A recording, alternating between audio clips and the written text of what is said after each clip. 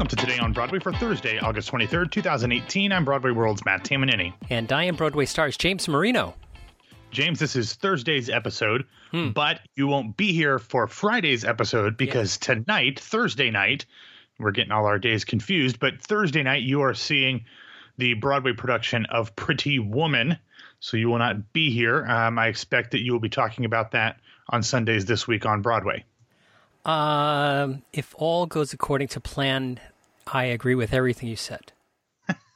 You never know this day and age. No. The last time you were supposed to go to a Broadway show, they canceled on you. So hopefully that doesn't happen later tonight. I think we might also have something else from Jan Simpson in the feed on Saturday, I think. I'm not 100% sure that she's working on it. Is it ready? That's the plan. That's the plan. So we'll hear a little bit more about Head Over Heels on Saturday. So lots of stuff coming up. But James, this is your Friday in terms of Broadway radio, at least. Yes, this is true. And it's really exciting because, I get to start the weekend on Wednesday night. Well, I mean, your day job, you got to do your day job for the next 2 days. But. So you know who the lead producer of Pretty Woman is? It's it's a movie exec, a female movie exec. I can't think of her name. Tom Cruise's movie partner, Paula Wagner. Yes. So I'm sure she'll do the curtain speech, and I've never met her before, so. If there's a curtain speech at Pretty Woman tomorrow night, I was taking a drink while you said that, and I had to restrain myself from a spit take. So. Oh, good. We have to buy another mic. All right.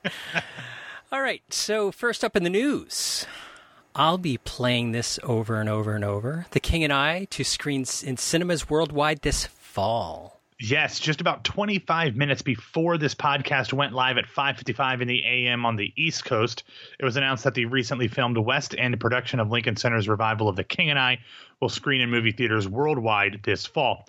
On yesterday's show, we talked about the film showing in UK cinemas, and we speculated that it might come to the U.S. at some point. But this morning, it was officially announced that Trafalgar would be releasing it globally on November 29th with an exclusive encore presentation in the U.S.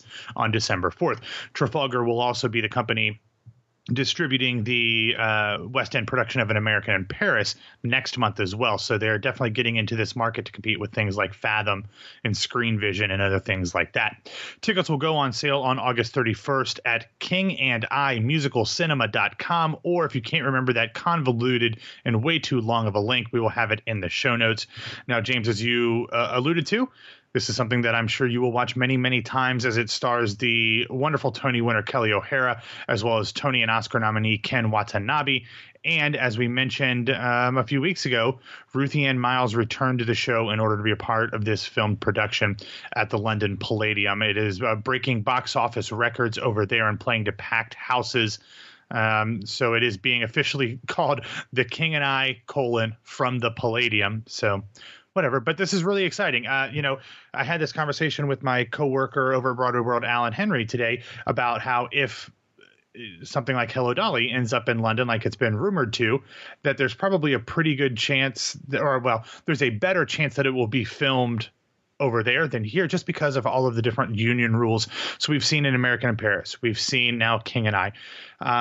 We just see a lot more film stuff coming out of London because of the restrictions that they have and the costs that are associated with paying everybody through their union contracts are a little bit prohibitive in New York, where they're not as stringent over in the UK.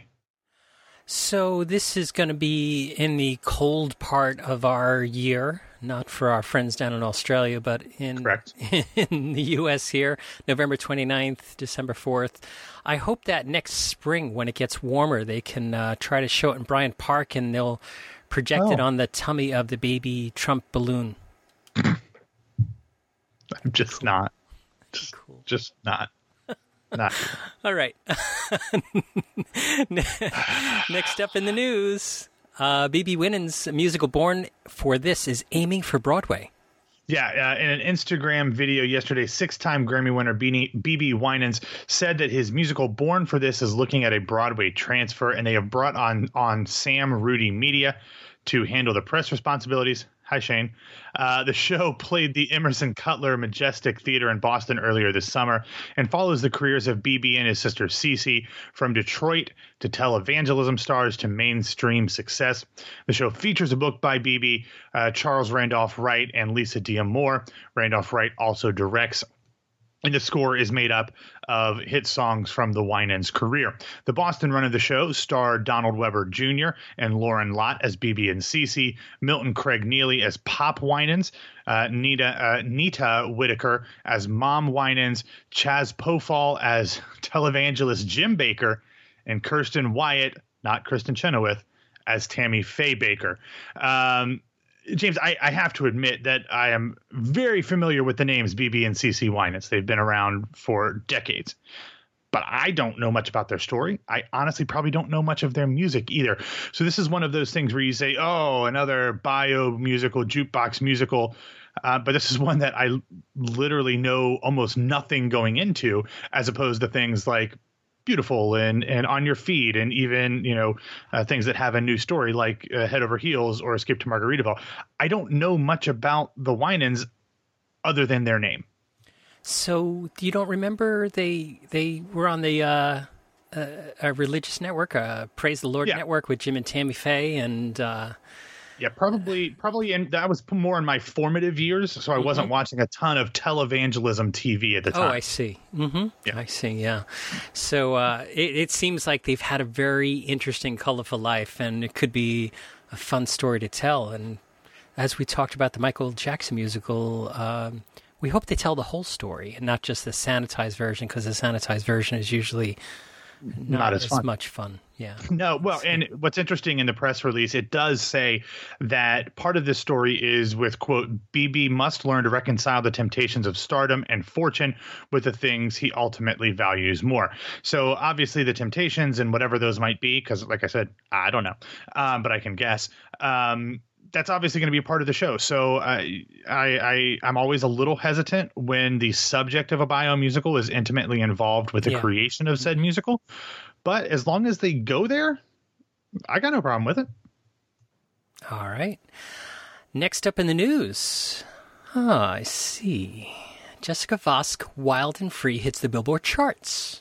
Yes, big congratulations to Jessica and, of course, our friend Robbie Rozelle and everyone over at Broadway Records, because earlier this week it was announced that Vosk's debut album had charted 4 different times on Billboard, reaching number 29 on the Independent Artists chart, number 12 on the Heat Seekers chart, which is for up-and-coming musicians, number 9 on the Heat Seekers Middle Atlantic, which I thought would have been like, halfway in between Europe and the U.S., but whatever. And number 7 on Heat Seekers Northeast Billboard chart.